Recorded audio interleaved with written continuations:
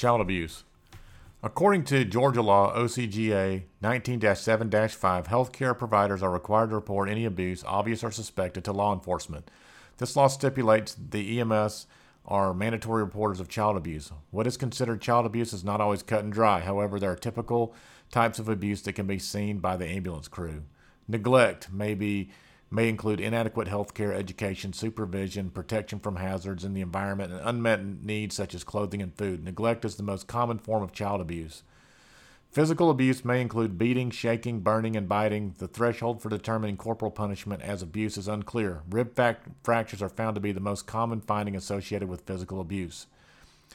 Psychological abuse includes verbal abuse, humiliation, and acts that scare or terrorize a child, which may result in future psychological illness of the child. Sexual abuse is defined as the involvement of dependent, developmentally immature children and adolescents in sexual activities which they do not fully comprehend, to which they are unable to give consent or that violate social taboos of family roles. Some cases of sexual abuse do not need to involve oral, anal, or vaginal penetration, may include exposure to sexually explicit materials, oral genital contact, genital to genital contact, and genital to anal contact, and genital fondling.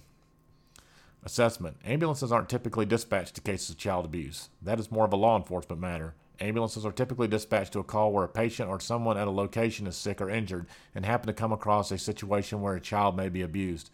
If the medics have some suspicion that a child is being abused, they should request law enforcement to the scene to investigate. Also relay any suspicions to staff at the ER, as they are also mandatory reporters as well. Law enforcement or the hospital may request Child Protective Services to the scene to investigate and may take the child into protective custody. It is not the role of the ambulance crew to confront the abuser. The medics can help by keeping their eyes open, listening for inconsistencies and explanations of injuries, measuring the caregiver's behavior, and physical findings should move the index of suspicion towards abuse. The patient care report is a legal document that can be subpoenaed, requested for view by a judge.